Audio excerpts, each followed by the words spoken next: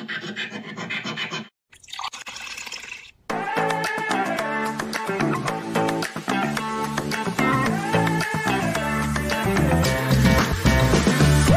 everybody, welcome once again to Rise of the GM, where we're going to be talking about delving into an old base. We're going to talk about a construct maker, but we're going to be talking about this idea of our environment and the inspiration it has on us here on Rise of the GM. All right, well, everybody, it's good to be back with you again. Today, we are going to be hitting kind of the third in our inspiration series, right? So we started off with books and kind of, I guess, movies, but books especially that inspire us. And then last week, we talked about people that have inspired us and what that looked like. And today, we're going to be talking a little bit, and we don't know exactly how this is going to even go, but we're going to be talking a little bit about the places that inspire us. So we're going to do that, and we're going to obviously hit our haversack of questions at the end and see if we can answer those to the best of our ability. But as always, we're going to start with a random encounter to drop into your campaign. Adam, why don't you talk to us a little bit about this random encounter, and we'll hit that. For sure. Yeah, hope everybody's doing well today. Thanks for listening. This is called Delving the Old Base. Delving the Old Base from Eureka. It says this. While traveling along a coastal road, the PCs notice a large ship headed toward their destination, a large town that's up ahead. Seeing no sails or means of mechanical propulsion, they conclude that it's likely powered by strong magic. Mm-hmm. Sometime after the PCs arrive, they discover that the ship is docked and trading with the townspeople. There are several oddities regarding the transactions that pique the attentions of the PCs. The traders are buying very little food. None of the townspeople are allowed to carry their goods onto the ship. And a few friendly crew members carouse in the bars and express relief at being on the mainland and having, quote, real people to talk to. Upon interacting with the crew members, the PCs are invited on board and discover the reason for the curious behavior. The rest of the crew members are non-organics, such as golems, elementals, or constructs. The captain is a very powerful wizard who offers the PCs pay and passage anywhere they like if they raid an old military base to acquire an artifact for him. He explains somewhat begrudgingly that the mission requires more creativity and quick thinking than his crew can provide. The journey to the old base takes some time, and the PCs have plenty of opportunities to interact with the non-organics. They're single-minded in their tasks and literal in their speech. The PCs find that the captain is uncooperative and unfriendly. His aloofness may suggest ill intentions to the PCs, but it is, in fact, simply due to his preference for non-organic company. Once they arrive, the PCs encounter an array of obstacles, things like odorless flammable gases from alchemical workspaces, flooded corridors, broken magical lifts and stairways, magic traps, and enemy non-organics. Along the way, they find clues suggesting that the artifact is hidden on the lowest level. To reach it, the PCs must overcome a slew of non-organics. The creatures fight as if their lives depend on protecting the artifact, which they do, since it acts as their power source. The artifact is actually a cage for a living magical being. Tapped for its life force and in constant pain, the being gives off tremendous amounts of energy. It begs the PCs for death, which is its only chance for release. The PCs are thus faced with a moral choice. They must either kill the creature, betraying their mission and losing their pay, or inform the captain of the situation, leaving the creature in agony. If the PCs choose the latter, they may be surprised to learn that the captain is appalled by the nature of this magic and wants the PCs to return and release the poor creature. He's still happy to provide payment in full, and we can use this plot to shake up PCs who are used to being double-crossed by employers or are mistrustful of NPCs. So delving the old base. There you go. Well, this is an interesting one. I like the idea of this for what they said right there at the end. You know, you're traveling on this ship if you decide to take this job with this guy who his aloofness may make you think he has ill intent for you, and I would probably kind of lean into the role playing of that a bit so that they begin to question, and then they come to this place where they find this cage and they're kind of presented with this moral dilemma. But I would not tell them that this is a moral dilemma, because Yeah. any PC who is like, oh, if this is a moral dilemma, I will choose the high road, and I will do, and so I would just kind of throw out the situation and then let them decide. But I do like this idea that if they, in fact, go back to the captain, he's going to be just disgusted by this form of magic and encourage them to do whatever it takes to free them. Now, what I like though is that the freedom is death. That's the only freedom this thing Yeah. can think of, unless your characters get like all bent out of shape and they go on this like campaign changing job Yeah. to Right. find a way to free this thing without killing it. The only way to kill it is I mean the only way to free it is to kill it, which Right. and it presents its own sort of moral, because I would make it like something that was like horrific to experience, not just like Yeah. we say the word and you just disappear silently right. and you're out of your pain. I would make this something that Yeah. that was a trial for them to go through.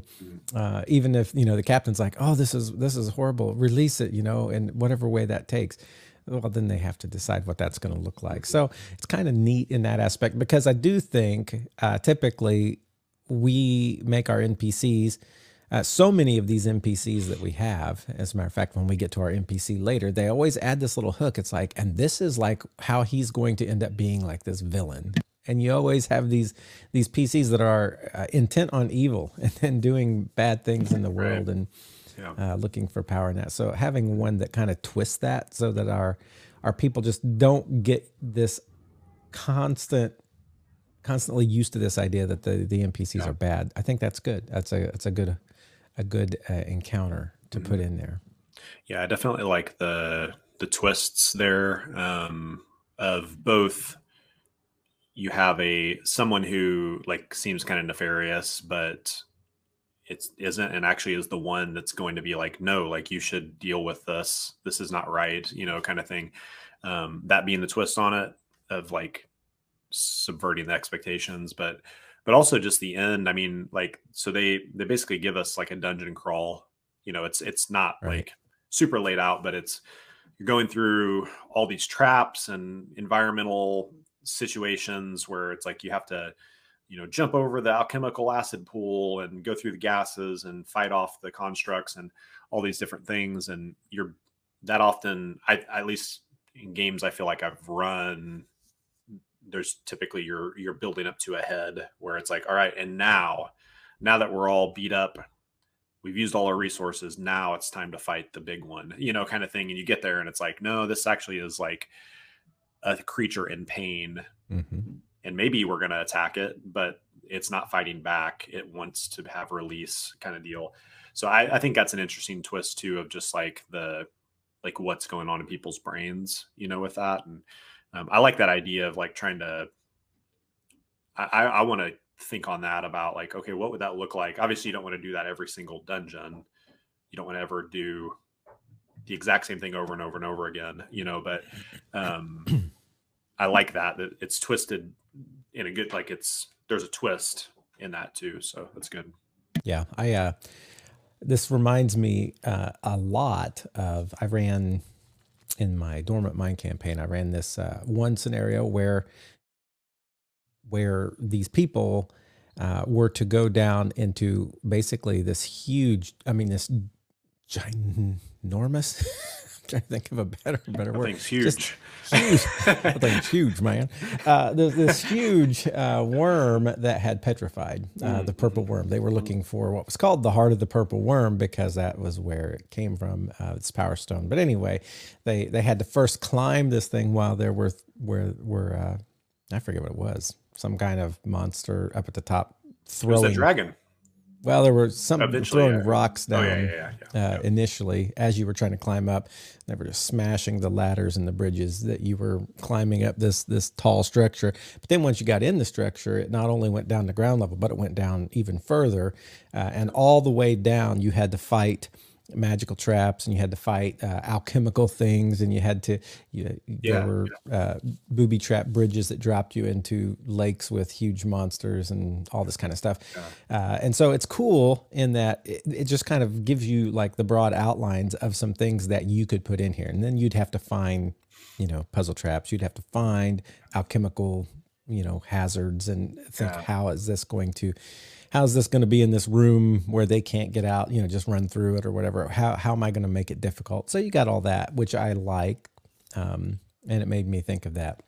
But then if I were running this, when I get to the bottom, I would make that cage, obviously not like a bird cage, but some sort of amulet or some sort of box or something that is cool looking in some way. And I would try to find a cool picture of whatever that could be, because that would make that stick in people's memory Right. longer.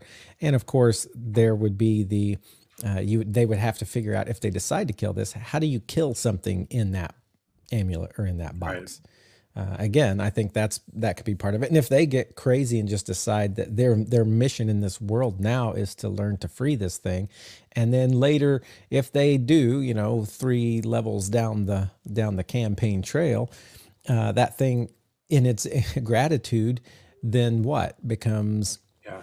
an ally, becomes someone who gives them deep secrets of the universe that lead them to something else. There's like possibilities for that. Right. So I wouldn't just dismiss this as okay, kill it or take it back to the captain, and then he says to kill it, and then you figure out how, because that really comes down to the same choice. Do they kill it or take it back to the captain? Oh, if they take it back to the captain and they kill it, that could be an end. And maybe that's all you want to do. You just want to figure a way to like put this thing out of its misery. But I would challenge you GMs, you ascending GMs, to take it one step further and give their an option, if they decide that they want to do the higher moral thing of not killing it, but finding a way.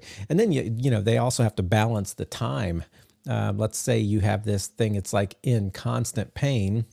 Yeah, obviously it's not going to die. Otherwise you could just leave it alone and it would die.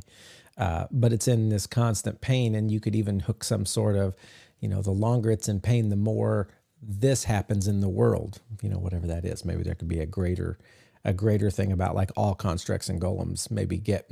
Yeah. Yeah. Wouldn't it be funny if this was the thing that powered like all constructs? You kill this and Yeah. all Yeah. constructs in the Everything world just. die. That'd be bad. That could be bad for the world at large. But anyway, yeah, interesting scenario. Any other thoughts on that before we move to our other topics? Yeah. I think that last thing you said could get real interesting if you have somebody who's playing a non-organic, kind of thing. Like I'm thinking about like, well, I just lost there's, races that are more like construct oriented, and that kind of question of like, okay, what if this, like, what does that mean for me if this thing is powering stuff like me, and I think that can be really interesting. The one thing that kind of spun out of what you were saying, it's not really about this, but I just more and more am really content with things that perpetuate the story, Right. even if it's not what I'm like envisioning, and we've talked about that not having like the so strong of rails that like you have to stay within the bumpers, kind of thing. It's like, if I would welcome that so much if people are like, no, we're going to find the way to like fix this. The problem with that though is this thing is like tormented. So while I'm off adventuring for 2 years looking for a key to, it's like that gets a little difficult. But I would love that as like a GM of like, yeah, like go for that. If that's what you all are like passionate about in this game at this point, go for that. That can be this arc that takes place. And I may have an idea about what's going on over here, and that can tie into it, or maybe that's going to come back, eventually, or it totally adjusts and we're like, oh, I had this idea. I guess that's gone, kind of thing. And we're moving. What would be cool? Just thinking about like, okay, this thing's going to be in pain for however long while we're trying to find this. What would be cool for me as a GM would be to build in a mechanic that, okay, you guys take this on, and as long as you have this with you, or even if they stash it somewhere, I think I might do this. Just say the entire time you're trying to do this, it's bonded kind of with you in purpose. And therefore, every night when you go to sleep to gain all of your stuff back, there is a 20% chance that your dreams are so tormented by the pain that this thing is in that you get no rest and you get no health back. You get no magic spells back. You get nothing back in this rest. And I would roll for it each time. Rough. And then, it wouldn't be so bad if they're like, oh, we've got a month. Okay, well, we'll just rest tomorrow night and I'm sure it'll work then. But like if they're in a pinch where it's like, man, I'm really hurt and we need to rest before we leave or before we attack this thing. And then, that thing's coming and they roll it, they roll that 20% and then they have to somehow make do. I don't know, that might be harsh, but it might be fun because I'm the GM who likes to be harsh. So I think that's interesting. And even like playing with those mechanics of, it kind of depends on the system, but we're thinking about like exhaustion or just the fact that you're not getting that valuable health, points back and what that looks like. So maybe exhaustion is the way to do it. They get some health back, but they're also like one step into exhaustion always because they never rest like completely peacefully because this thing is in their mind and in their soul a little bit. And then when it comes out, I would also make some sort of boon that comes with that. I'm not totally a mean GM. Always. Well, let's move on to our main topic for the day. Unless you had something else, you had your hand going there. I was just gonna make a comment. It's been a bit, but this is the first time in a while that I've had the train situation like massively. I think it's going like 2 miles an hour, so it may be here for a bit. So so sorry for those of you new to the podcast. Adam, as we live stream this, always has a train. Well, he has a very active train near where he is, and so sometimes you get to hear that, and that's part of the beauty and the fun of the live stream, right? So. Yeah, one of these times we're gonna do something maybe that's like train related, and it'll be like that'll be the day there's nothing actually there. Nothing. It's like this could be the thing. So maybe this will come into our conversation today. So sorry about that. But so way back when, I think I mentioned last week, as far as I did Caleb and Ross, I mentioned from RPPR being like, there's a certain influence that they have on me about being like not so nice to players and like being okay with, it's not really about niceness. It's about like obstacles, challenges, the challenge being higher and not feeling like I have to, hold my punches, pull my punches. But so I did mention them, and they do a podcast. It's still, but it's been going for a while, talking about gaming and different things. And one of the things that they talked about when I was listening to them like pretty frequently is this. It was titled "LARPing Quietly in My Head" was the name of the podcast episode that they did.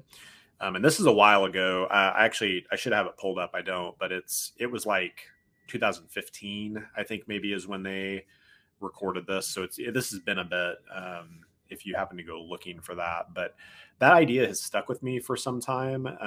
And what they were getting at in their conversation was,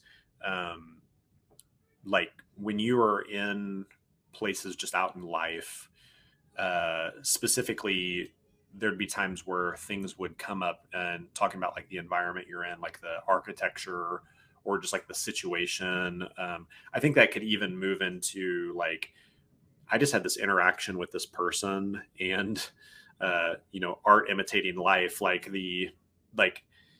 that was really intriguing to be in that. And that person not that person, but a person like that may end up in my game kind of thing. And that was kind of the idea that they were talking through. And I didn't necessarily want to comment on like their stuff, but that was kind of where this thought process came from, is like when we're in these different places, just in regular life, the way that maybe that influences things in the game. And for us, or it's like, oh, I'm going to take some inspiration from this situation that I've been in, or this building that I see, or that kind of thing. So just kind of wanted to open that up a little bit and talk about maybe how that has come into play for us.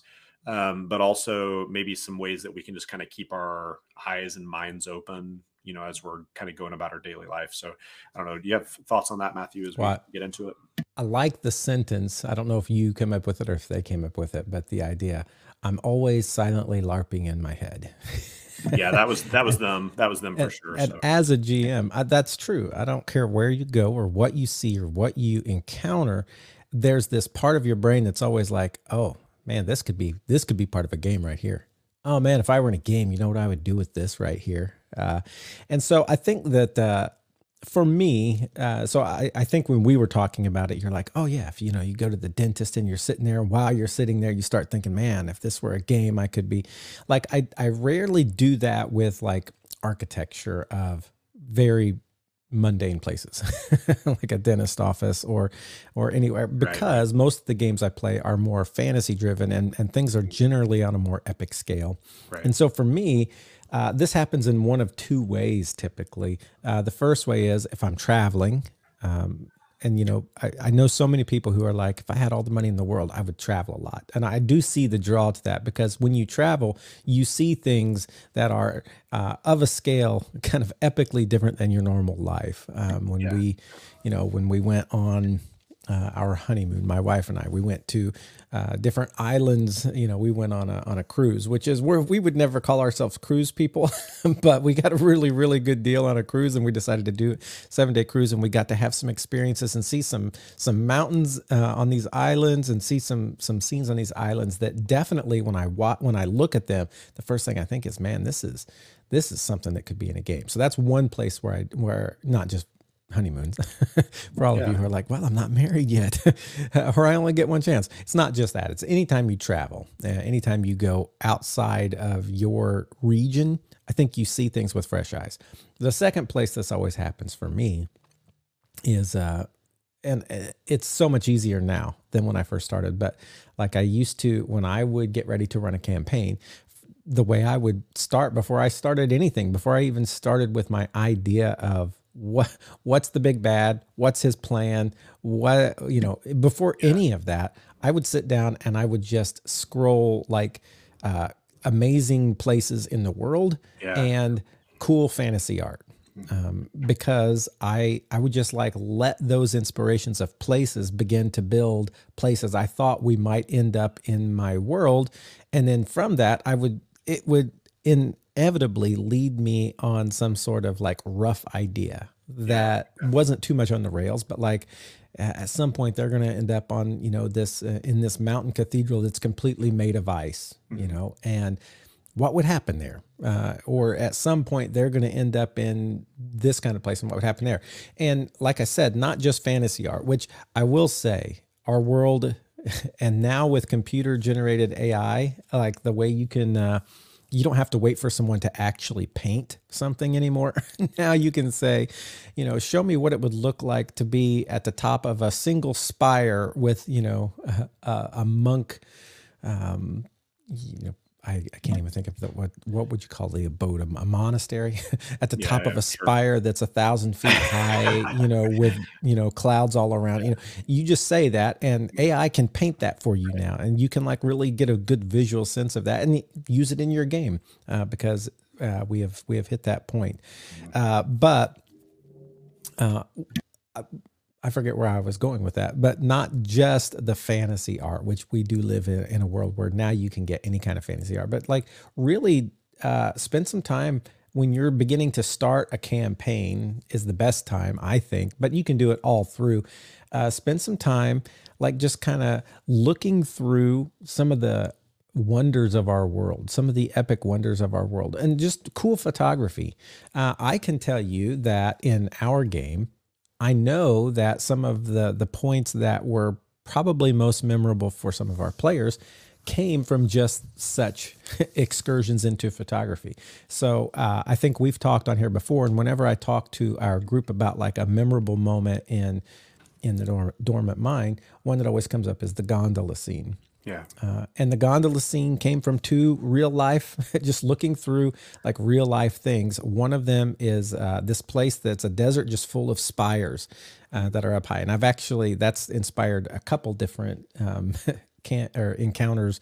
One where there were these birds trying to knock people off of oh yeah, these, yeah, and one where the gondolas, because when I saw these spires, shortly, a few pictures later, I also saw these in the Swiss Alps, these gondolas that would go up to these high peaks, travel these little cars, and those cables. And I saw those cables strung like between several peaks. And I'm like, ooh, what if you lived in this place that was all spires of different sizes, and down below was like either like a bottomless pit of nothingness, or it was so far down there that people just traveled by these cables all around. And I'm like, ooh, what would that be like? And so the silent LARPing in my head kicked in, and that became the place that had all these cables that connected, and everybody had these little towels that were magic. And when you put them on these lines, they would zip you along these lines. You guys had some of those, but there were also these gondola cars. And so you guys were on one of these gondolas when an attack came, people zipping to this place, and you guys all having to figure out how to defend. I forget, was that Amira in there?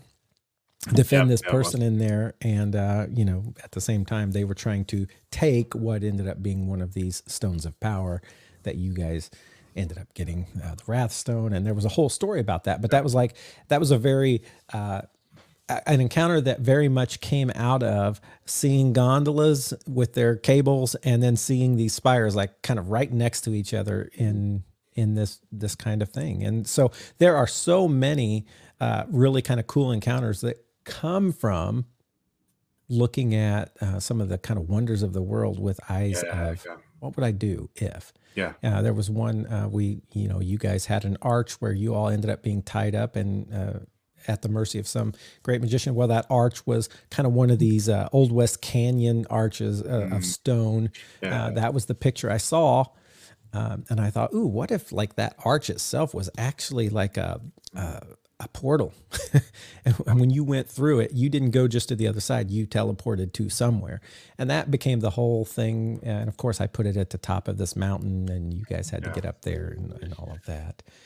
But that's one. I've had one in the past where I saw a picture of an old lighthouse that was so far out in the water that it almost looked like it was floating, and it had lots of stuff around it. And I actually didn't use that one with you guys to its fullest. I talked about a lighthouse as you guys left Idrisil, but in my mind, I was going to do a lot more with that. That may come up in another campaign. But just these pictures of places, real places. I saw an old shack in a swamp with boardwalks leading up to it, long boardwalks.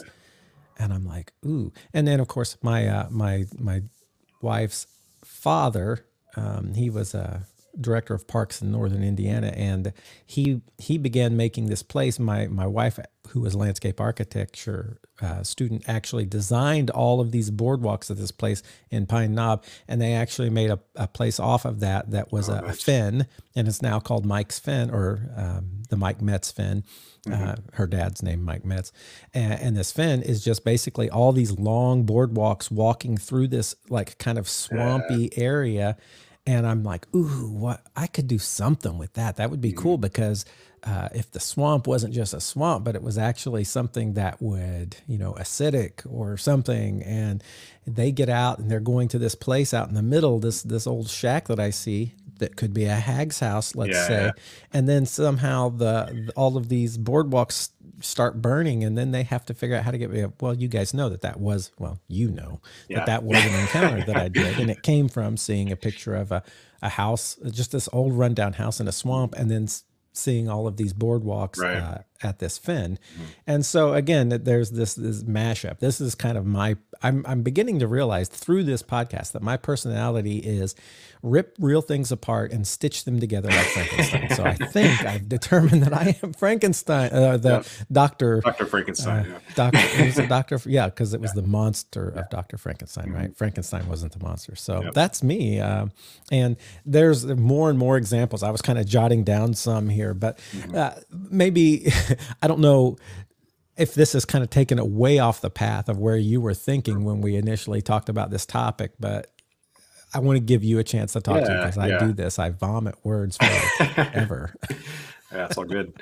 I think that's definitely within the vein of this. And the thing I feel like we both have said that keeps coming up is like entering into these things with just like the thought of like, eyes open. What could I do with this kind of thing? And obviously there's times, I feel like a disclaimer of like, pay attention to the here and now.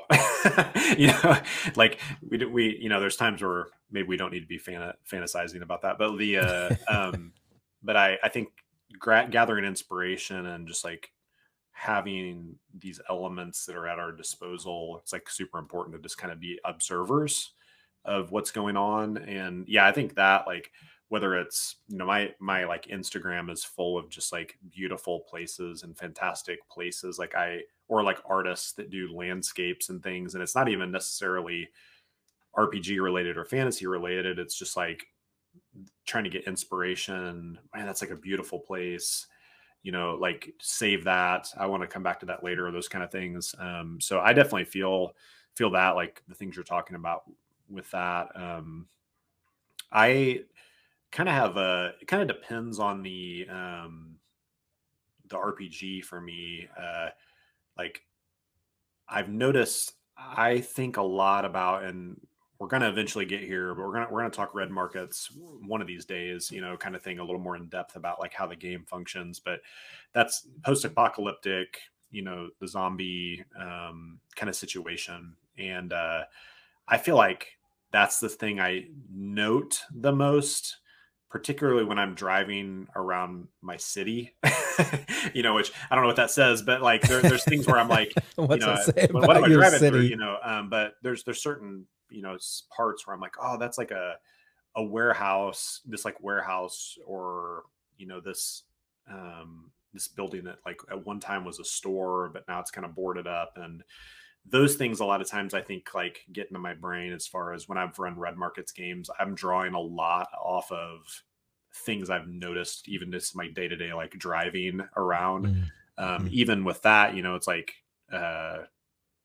sometimes even people like in that game, again, I'm veering too much, but like there's these like taker groups and people who are just trying to survive, and even like having inspiration. I've had inspiration come from real life and in that realm too, of like, oh, like the dude who's got the bicycle full of baskets of stuff, who somehow is also towing like 3 dogs on leashes behind him with the giant backpack. It's like, that's like, wow, like I don't know what's going on there anyway. Like that's super interesting. But then like that could be somebody here that you run into in that game, who would be like a really interesting character to meet. For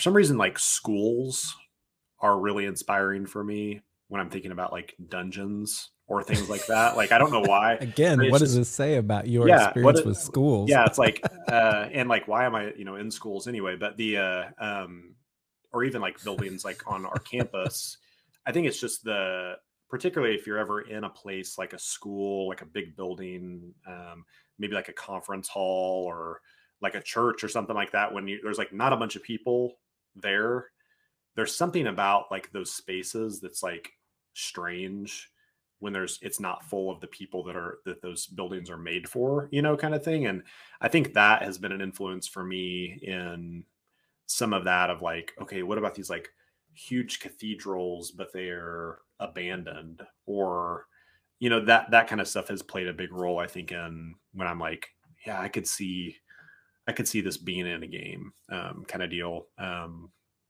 But then that like real life, you're talking about the Fen, like Mike's Fen. There's a specific cave, which actually this weekend I'm going to probably go through again on a trip, but it's in like central Indiana. And a lot of times if I need a quick underground thing in the moment, I'm often thinking of this cave because I've been through it enough times that I'm like, yeah, like there's this tunnel that you can kind of like walk through, but then it gets shallower and you kind of have to get down in a crouching position for a while, but then it pops back out into this like large room. And there's some tunnels that go off up here and through here, and there's a hallway. And like, I know it by feel well enough now, because it's been like, a dozen times I've been through this cave, and I've used it in games enough that it's like, that's a super easy draw. So I think there's some things like that sometimes that if we keep our eyes open and kind of like, yeah, I'm going to like meet this stuff as an observer, not just a person who uh, drifts through these situations and doesn't really pay any attention. I think that can be like a really, really huge help. So, yeah. And I think it's always that, again, keep that idea silently LARPing in my head as you see anything. You're driving and you see schools or you see towns, but whatever you see, if you always kind of have that game running in the back of your head. Now, again, Adam had a good point. Sometimes you want to turn off the game thoughts enough to be in the moment, but that doesn't mean you can't like take a little note and like come back to it later. So I was getting ready to run an encounter with a bunch of woodcutters, and I happened to be watching something about one of the largest clocks in the world, and they had this huge swinging pendulum that was going back and forth. And I was sitting there thinking, man, what if the edges of that were like so sharp that like they would cut people just by touching them, and I'm like, ooh, what if there was a big axe that was hung in this warehouse and barrels along each side that were like roped up, and like they walked into an ambush where these barrels, they're cutting the strings and the barrels are like toppling down on them. But then at the same time, there's this one big thing swinging back and forth in the middle of the battle that is magically will cut anything. I don't care what it is, metal or, and that became an encounter that we did. I saw a whole bunch of hanging bird cages in a picture. I don't even remember what it was for. As we were getting ready to go into a part of our campaign where they had to rescue someone from jail. And I'm like, ooh, what if they actually did that with people, hung them up high in these cages? And then of course that became part of that campaign. The things you see in life, always be thinking this kind of juxtaposition. How can I take whatever I'm seeing and whatever we're getting ready to go into and mash them together? It's like the king of, what was that show? I never watched it much, about the singers, Glee. They're always doing mashups, right? That's all I remember. It's like, oh, we're gonna mash up two songs. That's what you do. You're mashing up what you see in reality with what you know is coming in your game, and do that in such a way that you're allowing for something new and different than you even expected. Because here's what I would say is, it's easy to fall into this trap of every time you get together with your players, here's a square room on a map with squares, and you're going to fight. Well, okay. Fighting is fun. Rolling dice is fun. But take that same temple that you were going to make, that was just a square that they walked into, and think of some like crazy location. I always am trying to think of like, what would make this like way more memorable. Okay, let's put it at the top of an active volcano, and there's holes and there's lava below, or put this they're dropped into the largest hole in the world, and they've got to fight while they fall because someone has put a teleportation place on the bottom and on the top, and basically they're just going to continue to teleport between these two places until one of them wins. And what that'd be like to have like a battle while you're falling with nothing to anchor off of. Your swings are less effective. What's going to happen? You're in here. I don't know. Yeah, I've not really done that one, but that seems like it'd be cool. I saw a picture of like just under the ocean thing with just jellyfish everywhere, and it made me think about a time. Or here's one, looking at the Stonehenge ring and thinking, oh, what if every one of those things were a teleportation to a different moon? And I did a campaign where it was called I forget what it's called, Blood of Kings. Basically, I wanted every world to be so completely different because I wanted to allow for totally memorable sorts of battles and thoughts and ideas. And I'm like, instead of having them travel all over the continent to get to some place that's like a completely different sort of climate or completely different sort of place, what if they had these teleportation rings, all like this circle of them, and each one would take them to a different moon, and each moon had its own, and so we did that. And so anyway, one of them led to this place that was like full of stinging jellyfish as soon as they went into it. I think that was on that campaign. It's been so long. But I think another one I had was seeing these people and doing this myself, but not in the same place. So I had been kayaking and canoeing, and we came up between some places that were kind of high on each side. But then I saw this documentary of these people who were was it the Rio Grande? It was, maybe it was in the Grand Canyon. Anyway, they were kayaking, just these high sheer cliffs on each side. And as they were showing this documentary, I could see like there were some holes in the like caves Hmm. up high. I'm like, ooh, man, what if they were doing that? And all of a sudden, these Aarakocra starts coming out. These like fighting Yeah. Aarakocra. Obviously, Yeah. they're not going to do that in the real Grand Canyon because there's no such thing as Aarakocra. But in my What? imagination, you're going, and you say Yeah. you're going for hours and hours, and you're just kind of at the Hmm. mercy of the current in this boat, because you can't just turn around and go out of it that Yeah. way, the way Right. you came, and you have no idea how far it's going to be before you get out of it down this way. And all of a sudden you start seeing these like caves on each side, and like as you're going by, you trip the notice of these things and they start coming out. And at first it's like fight them as they come out, and then pretty soon they're everywhere, circling in the sky, and you've got to continue fighting them and Yeah. fighting them. And so those kinds of thoughts, silently LARPing in my head all the Yeah. time when I see documentaries, when I see pictures, when I see places I'm driving or Right. flying or visiting. Yeah. Something I'm thinking about. Well, one, and you brought this up. I think it's like the best advice is that what if advice that you brought up like several episodes ago. But I feel like that keeps coming up of anytime we step into these things, whether it's like seeing a picture or being in the dentist's office, or like going down this river or reading a book, or hearing an idea. It's like the what if kind of thing definitely can spin that creativity. So my encouragement for ascending GMs out there is like to be asking, I'm stealing Matthew's tip, but like to ask that what if thing, when you're in just different situations, that may not be the normal or your normal situations. But a thing I'm finding as I'm like thinking through this is, I think the LARPing quietly in my head idea, or just like the tucking away, tucking away environments that I've been in or have seen, actually comes out for me in the improv spots Mm. where it's like I need something because they've went somewhere I wasn't expecting.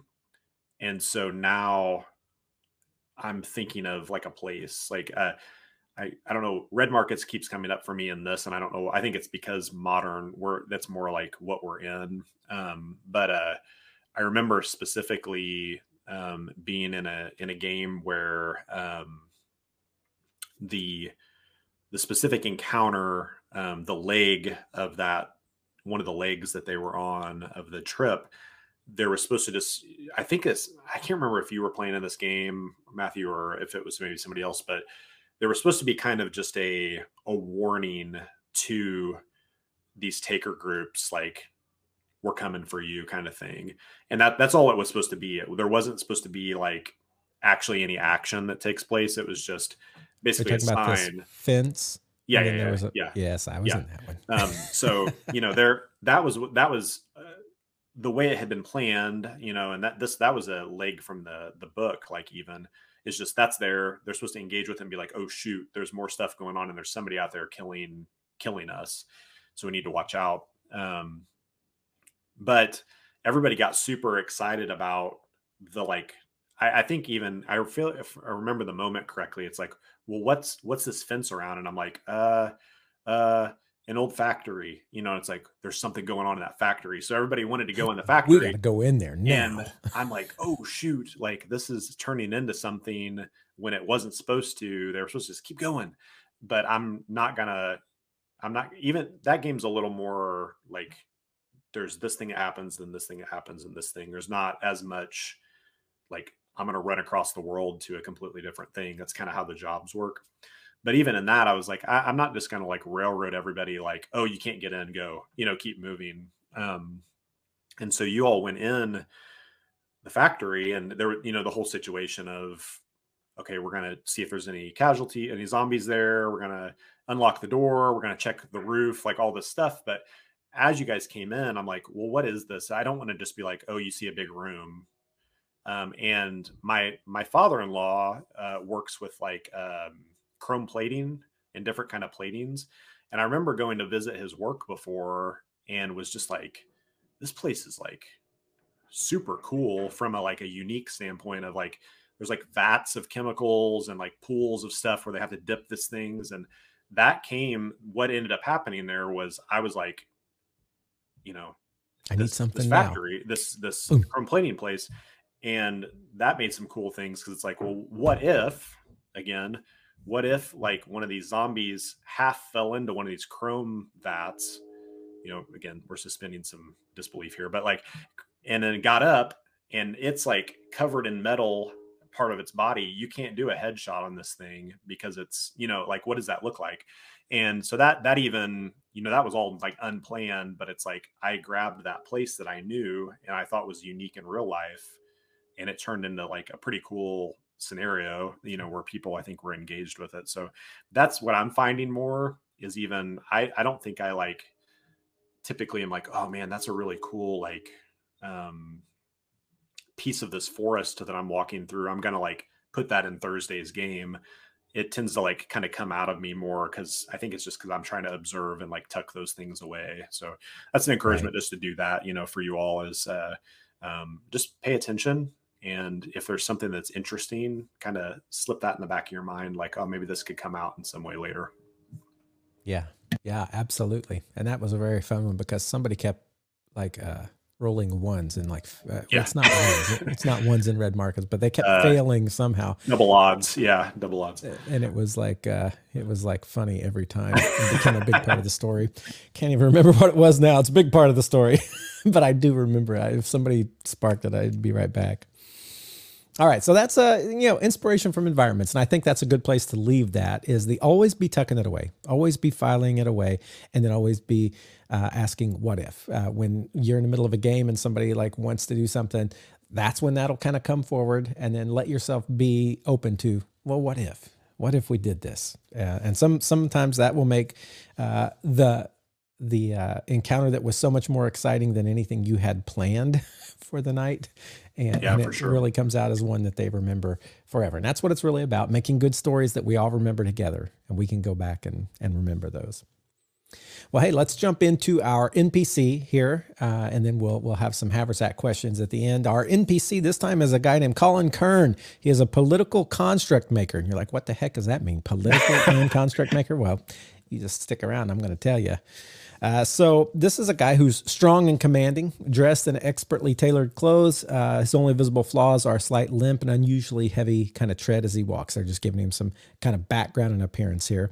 Role playing, Colin speaks in an authoritarian voice and uses his size to remind others that he is in charge. In his arrogance, he talks over other people and is visibly surprised when anyone offers dissent to what he's saying. He's extremely intelligent, smugly superior, used to being surrounded by toadies and constructs. Therefore, he kind of expects to be obeyed. He finds intellectual challenge, particularly in the workshop, irresistible. Right? He holds little regard for anything or anyone, especially the unwashed masses, those people out there. When faced with opposition, he relies on his position, his power, and his wealth to cow anybody who opposes him. And if that approach fails, his minions are always available to show out unwanted visitors. So basically, he has no patience for anyone if they're not kind of involved in the particular puzzle that he is working on right now. His motivation, he's already a member of the ruling caste. He already commands exorbitant resources. And so now he is seeking political power, things that can help him to advance the crafting of constructs that he is all about.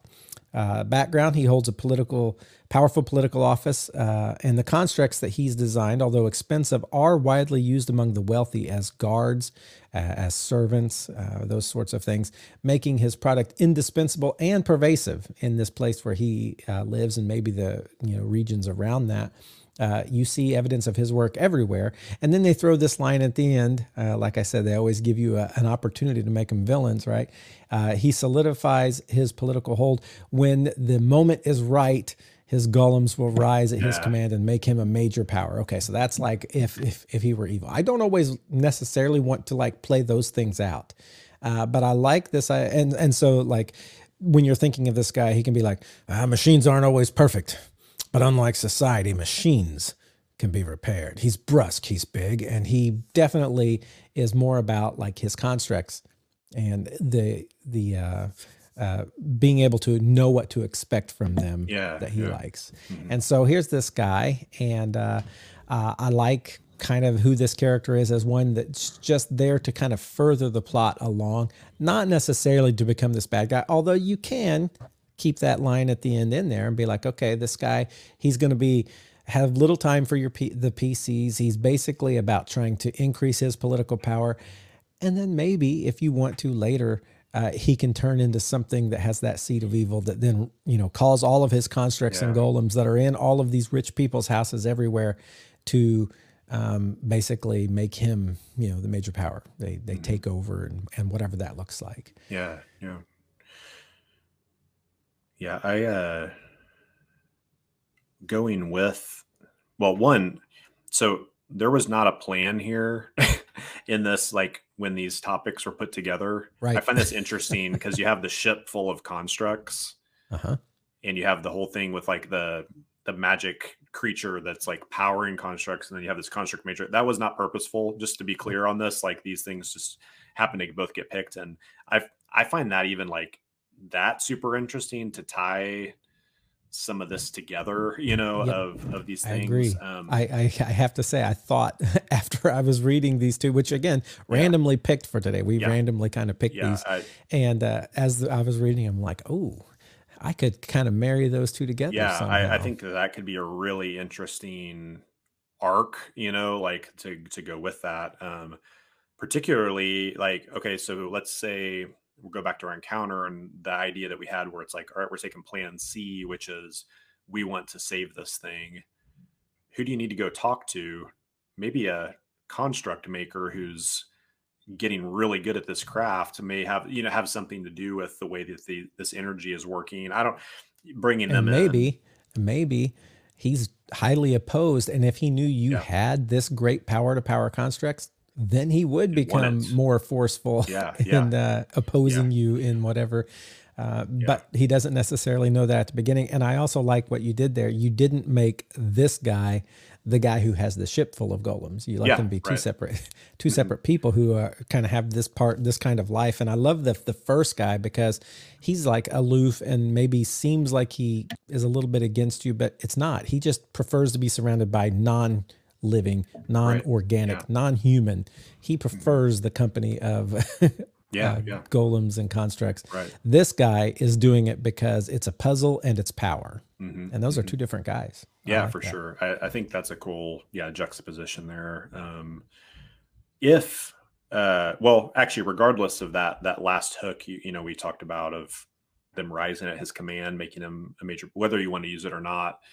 I think it could be interesting also, like this kind of an aside from the ship thing, but could fall into that too, is maybe sometime prior to this person entering the picture, one of this guy's constructs probably was something denoting, like, it has the sigil, this specific sigil. Maybe it has a CK in Elven script written on it, or something like Calvin that. Klein. Yeah, Calvin Klein. Yeah, you just straight up just tear the Calvin Klein logo and just use it. You may as well. But the CK, like Colin Kern, something that denotes that you are like in a dungeon across the continent, and you come across either this rampaging construct, or it's trying to do something, or it's just destroyed and like you find the remains of it. I think that would be super interesting, like thinking ahead of that, of now they're coming into the city and they're interacting, and it's like, oh, well, there's these constructs everywhere that people are using as like servants, or he has them as guards or whatever. And they all have this as well. That's going to start bringing up some like intrigue there of like, oh, do we tell him that we came across one of his, or now it's like, well, what was that thing doing? And I think you could play with that, and you could go with it had nefarious designs from him. It was on a mission for him because he's seeking power, or maybe he just lost control of it and it somehow got away, and somebody stole it or somebody else was using. I think you can do a Or lot of stuff. it was just one of his early ones that Right. was not nefarious or mean at all. It Yeah. just kind of it was destroyed. Right. He's gotten better and better. He's figuring more and more out. The cool thing about all of these, and the thing I would say, all of you out there who are rising GMs, it's always maybe neat for you to like hear our ideas as jumping off points, but you can do whatever you want with these. You can like totally shape these two guys and like the idea of like finding this thing for the first guy. And then the second guy who is like doing everything he can to gain more power so that he can make advancements in construct making, whatever you want to do with that. And then marry these two together with what's happening in your main campaign. That's the cool part about being a GM. And if you don't feel like, oh, I'm just not that creative, you are. Sit down and just write what if, and then fill out a page or two of what ifs, and you'll find something worth playing. Yeah, for sure. Yeah, I think, I think us keeping to say that, like, we just want to spark idea, in this, and hopefully that's what's happening here. So, yeah. All right, well, let's answer some Haversack questions. We had several that came in. I don't know if we're ready to answer all these or not, but we're gonna throw our best bet at it. And if we feel like we're not ready, we'll say, hey, we'll come back to that one. But what have we got in the Haversack, Adam? Yeah, so this series of questions today are all from Evan Bright, and this is Haversack questions batch, quote, oops, all villains, end quote. So he says this. Hi guys, for Halloween, here's a bad guy themed batch of questions. So question number one, when you want to throw a big group of wimpy bad guys against a party, what's your go-to enemy type?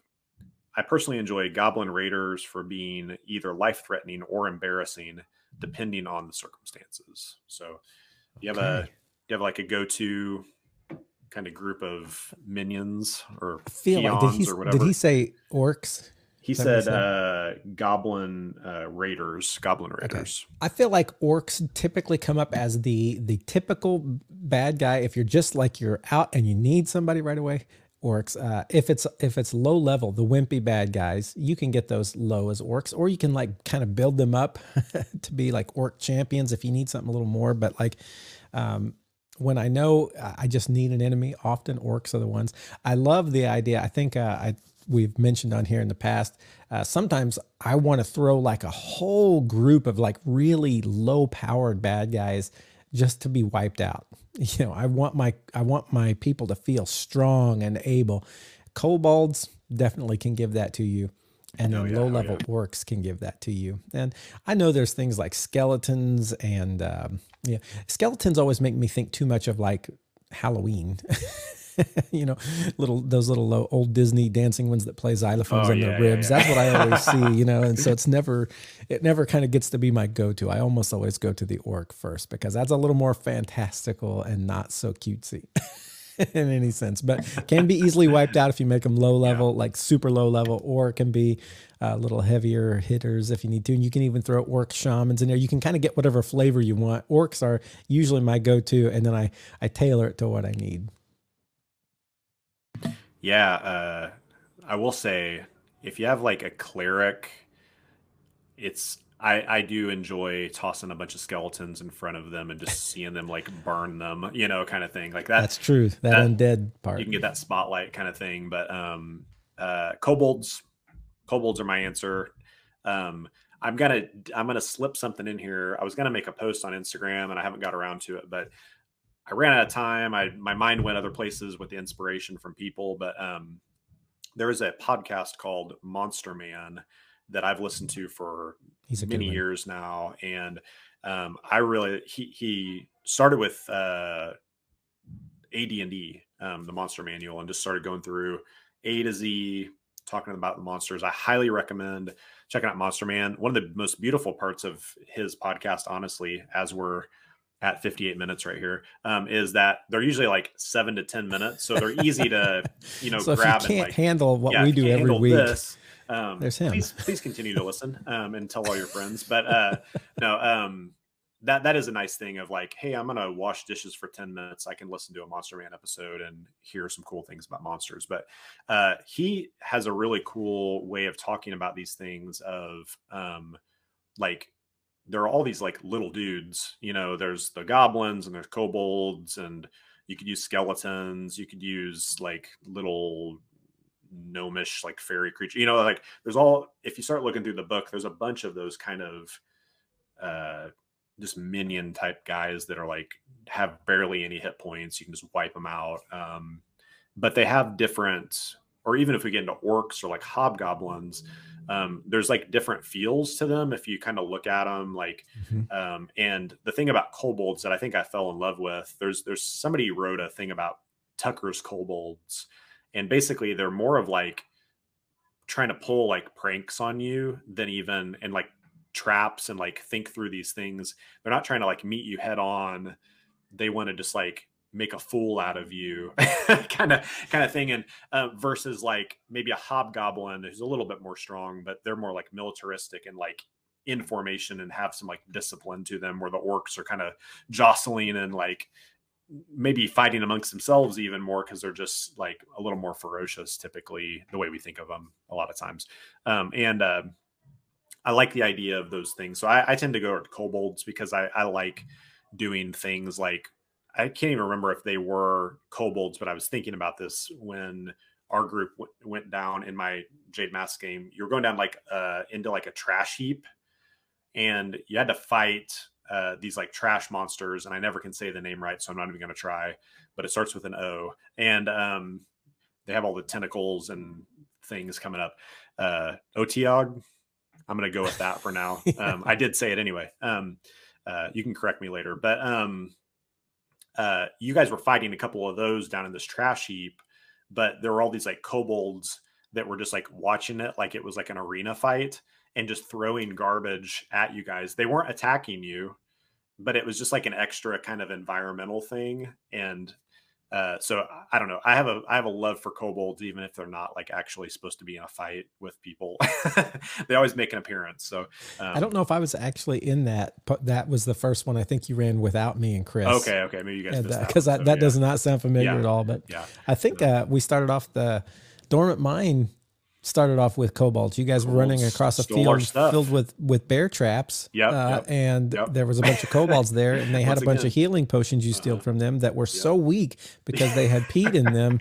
And so they were not full strength. You guys were drinking these like horrible healing potions that had kobold pee in them for like my favorite part of that was not only were they weak, but every time I took one of those, I rolled like a 1 on the die. So it was like not even just like part of the story, but actually metagame. The dice that I'm rolling are like, no, this is not worthwhile. So I made sure that happened. I controlled your dice in that situation. So, short answer: kobolds, kobolds and orcs. Yep, that's what we like.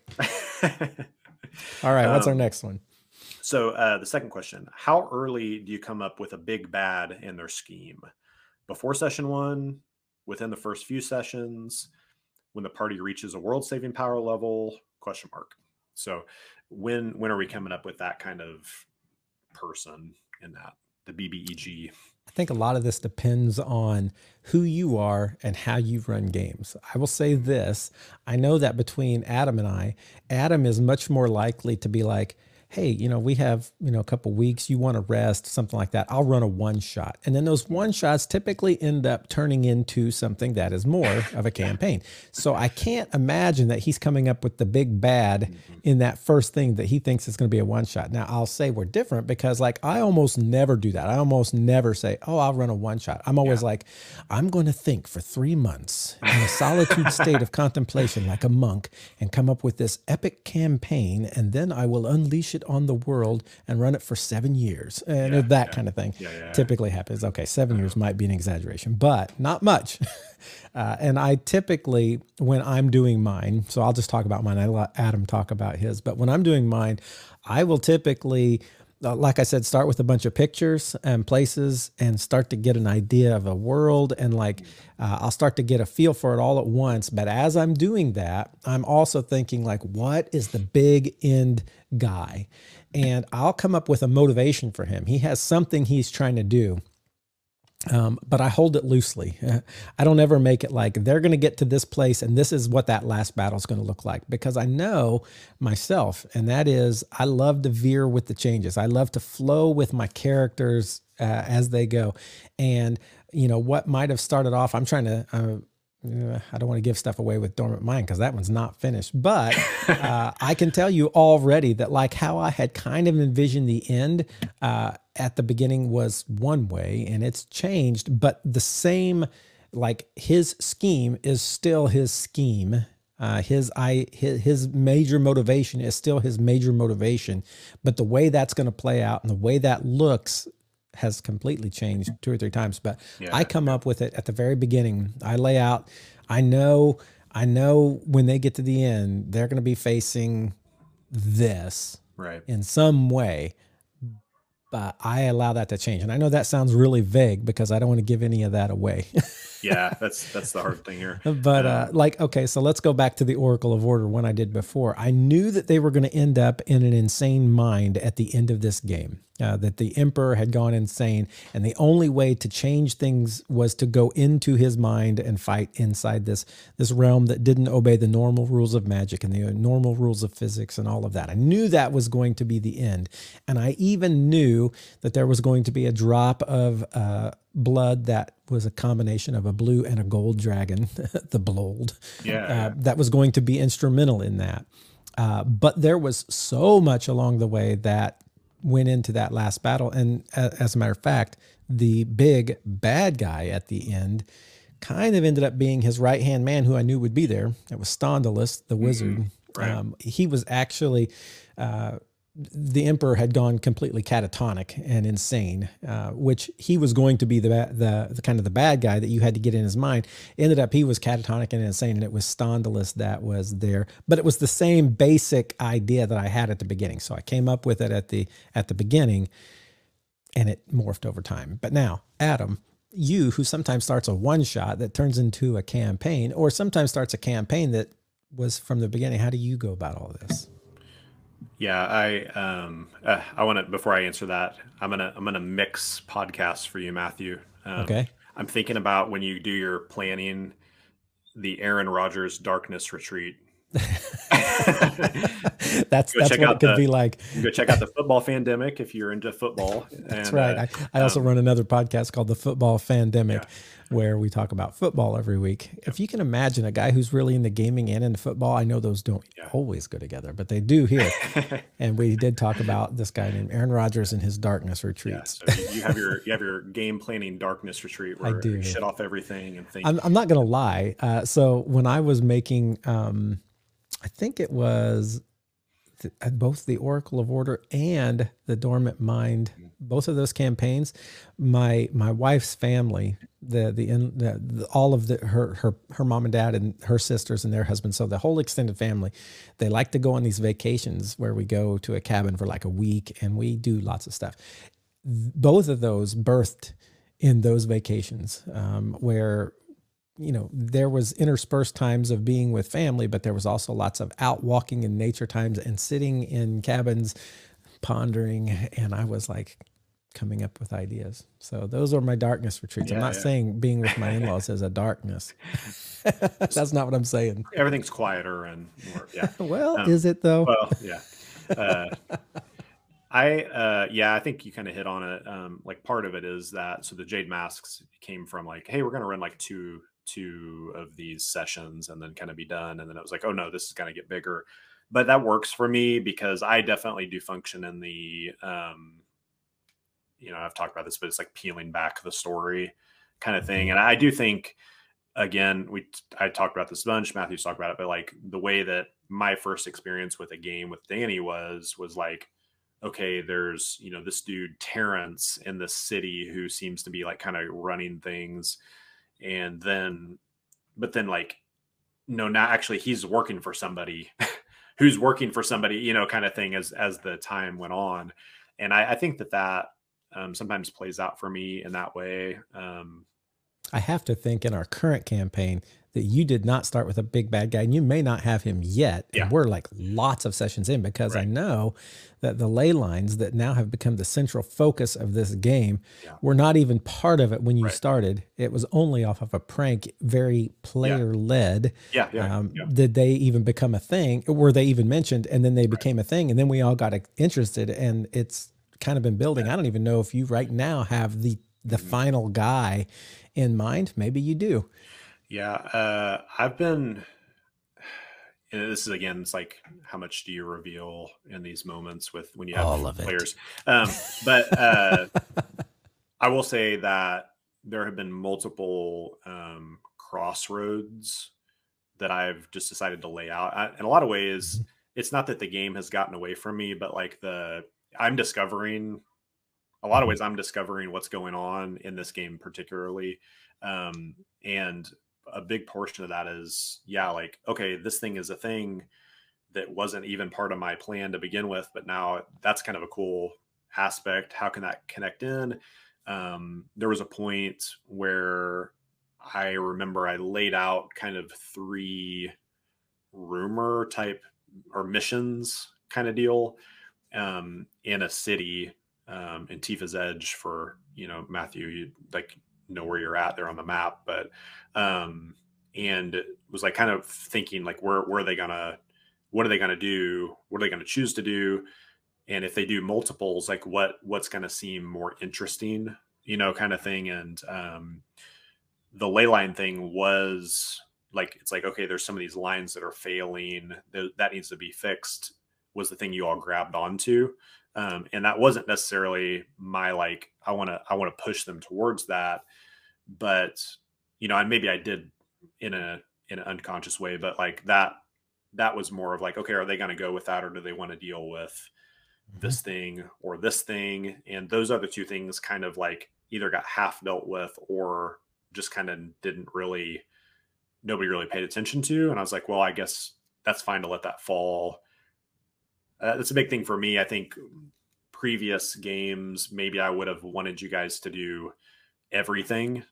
It's like, well, I laid this out, so I need them to complete all of the things, because that's how I like play like video games or other things. I'm a completionist. Completist. Yes. So it's like, but like to be able to say, okay, like they don't seem super interested, or just like the focus is went here, so let's let that stuff just kind of, it's still going on, it's still part of the world, but it's going to wither away. Now let's follow this line of things. So I definitely am peeling it back as it goes right now, I think particularly. I think that's too. That's a unique thing to think about too. All you GMs out there, as you're beginning and you're kind of getting into this, think about your style, uh, because I think we just hit the two kind of polar opposites. Adam is a peel the onion back and find the underlying what's next, what's next, what's next, and he's kind of letting it being guided. Whereas most of the time, I start with a. If you're going to have prophecy as part of your Yeah. end, then it's going to look different, because you can't lay out a bunch of lines of prophecy and then never tie them up. Right. So when you are the kind of person who starts with the end in mind, or the kind of person who begins with an onion and starts peeling it back to find the end, Yeah. that's going to kind of change when your big bad and the scheme and all of that comes into focus. Yeah. Yeah. And both One, ways are fine. Both yeah, ways are good. absolutely. Yeah. One thing to tag on to that, there is a point where in my style, I do need to know, Yeah. because that's regret, a thing I would do differently in like the very first campaign I ever did.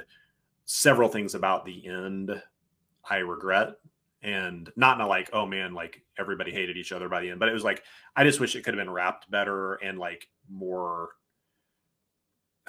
It felt like a Cohesively. letdown to me, and I'm sure it did to everybody else too. But like, No, one of the things was the there was a very, great moment. We there was we a great, we totally we totally killed one of our own with a ball at Sphere of Annihilation, and everything was also awesome.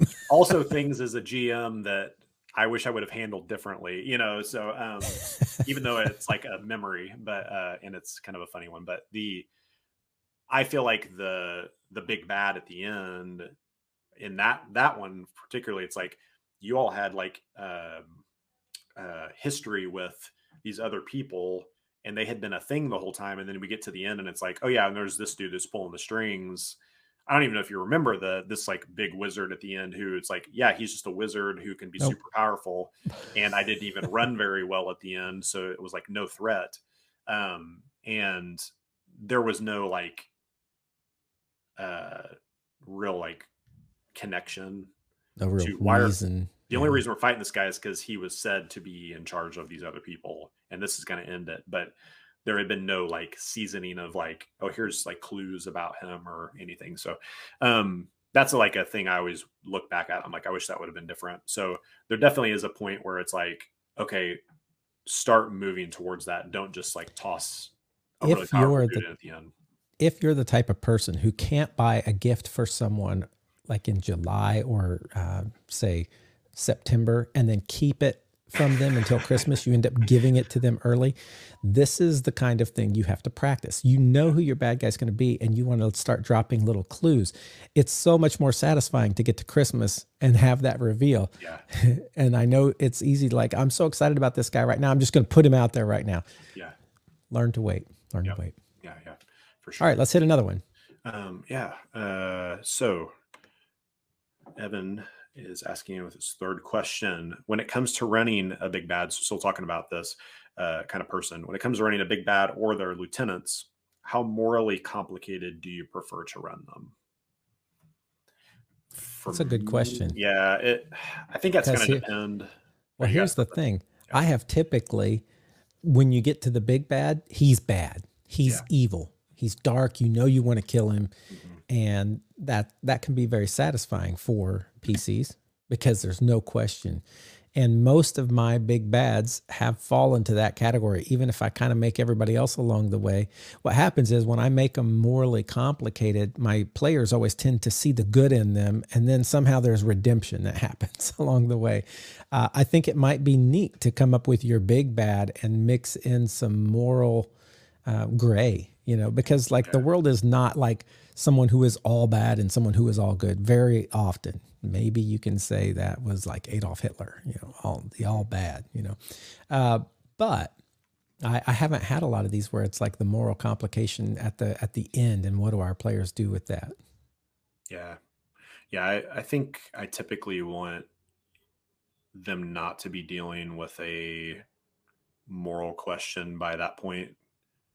You know, like I think for like trying to think if they have to have that conversation with themselves of like, is this person actually bad? I don't know if that loses something in that like victory moment at the end. Like I think that's why I typically am like, no, they're evil. Could we have redeemed them? And yeah. We just didn't. Yeah. Well, I guess just go ahead and end them.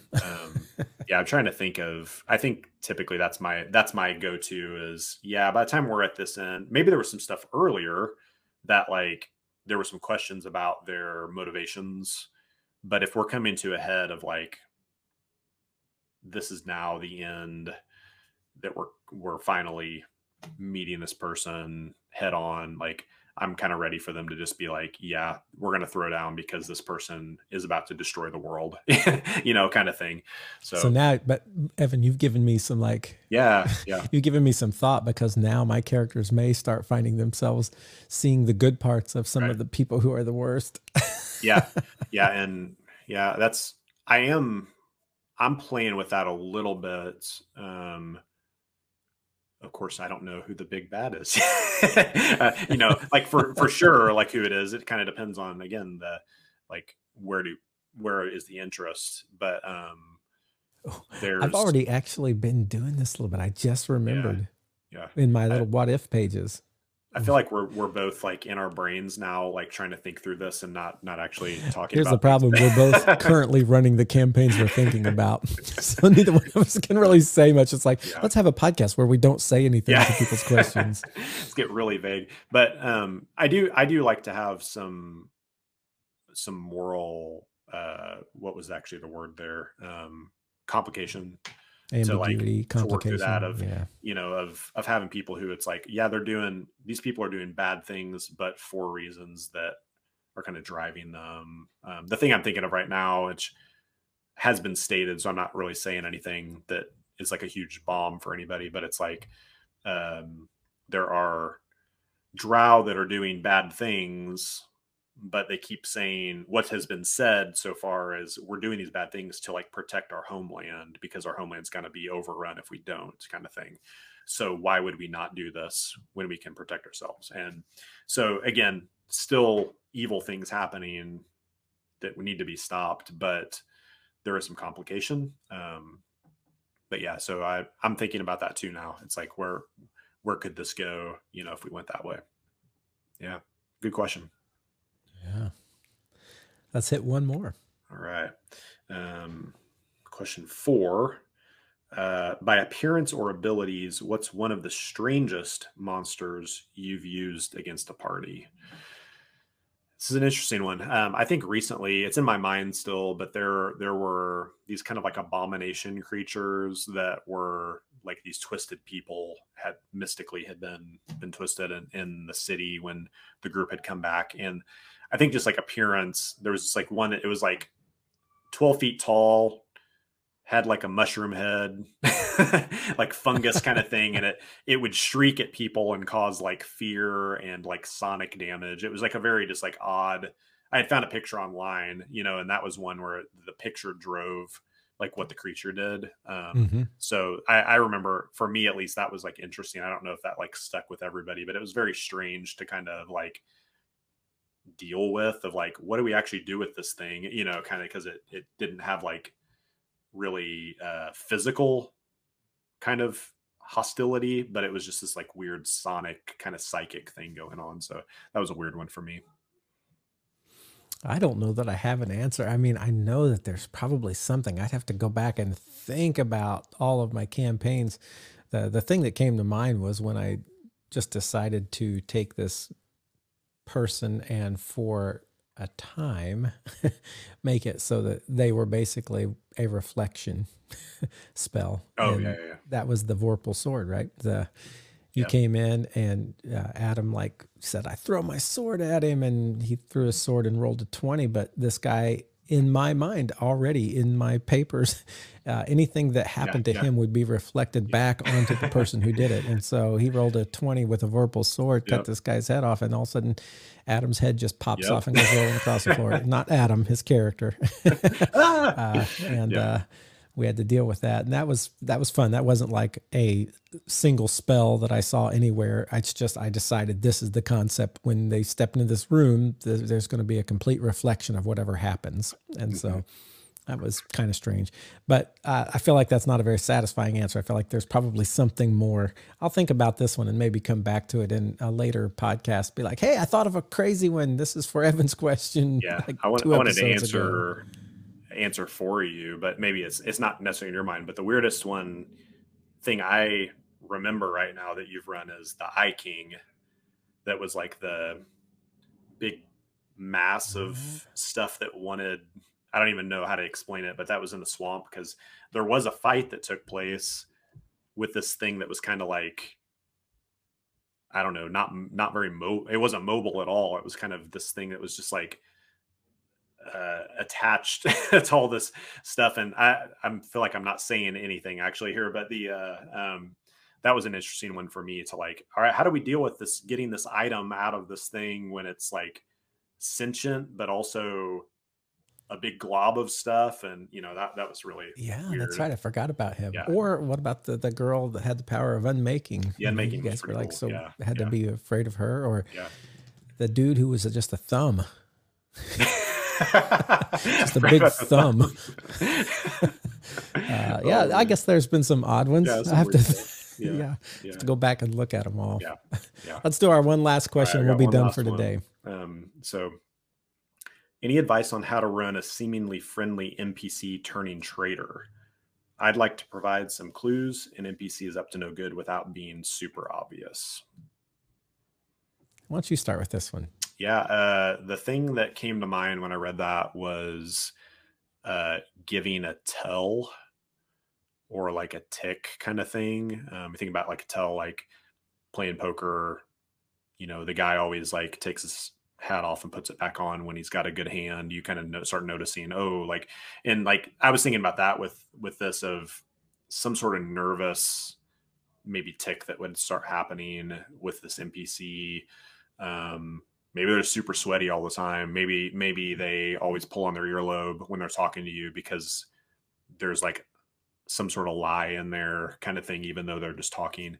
I think the mannerisms kind of thing, to me, if you overdo it, it's going to lead people pretty quickly. But that I think could be the thing of just like explaining some like weird tics that this NPC has suddenly, if it's like somebody who's been friendly to you, and then now we know as a GM internally, this person's like turning on them, but they're really nervous to be around the group, then that's going to kind of show in some ways. So that's something I would maybe start thinking about.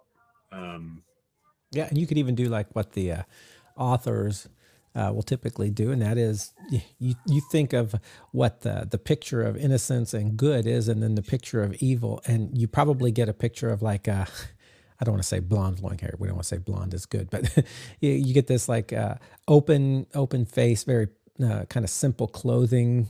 You think of someone bad, they're wearing dark, and there may be like a scowl, their hair's pulled back in a more severe thing, and just kind of slowly changing some of these appearance things as they go through the story. And it's totally superficial, but in people's minds, there's like some sort of transformation that starts to happen. If you're looking for like clues that are not obvious, but like definitely speak to something at an underlying level, just in your mind, think, okay, if this person is like evil and just betrayed them, what am I picturing? And then this person is like totally innocent and like good and simple. What am I picturing? And then just like slowly make those changes, not all at once. Just one time when you see them, they now have their hair pulled back, and it seems maybe at first like, okay. And then it's like a little more severe. And then like their clothes is like, they came in wearing a darker shade of green than usual. And then like pretty soon that turns to black, and like as this journey happens, just their outward appearance kind of changes. And then they see, boom, this happens. Sure. On the other hand, I like to like totally catch them off guard. They totally feel betrayed by this. No, I do think that though that appearance thing is so subtle that it does bring people's mind along, and all along they're like, oh my goodness, how could we have not seen this coming? It's cool to have that build for sure. But like those like little mannerisms, maybe they, every once in a while they spit now, little things like that happen as they get further and further down that road of traitorism. For sure. Yeah.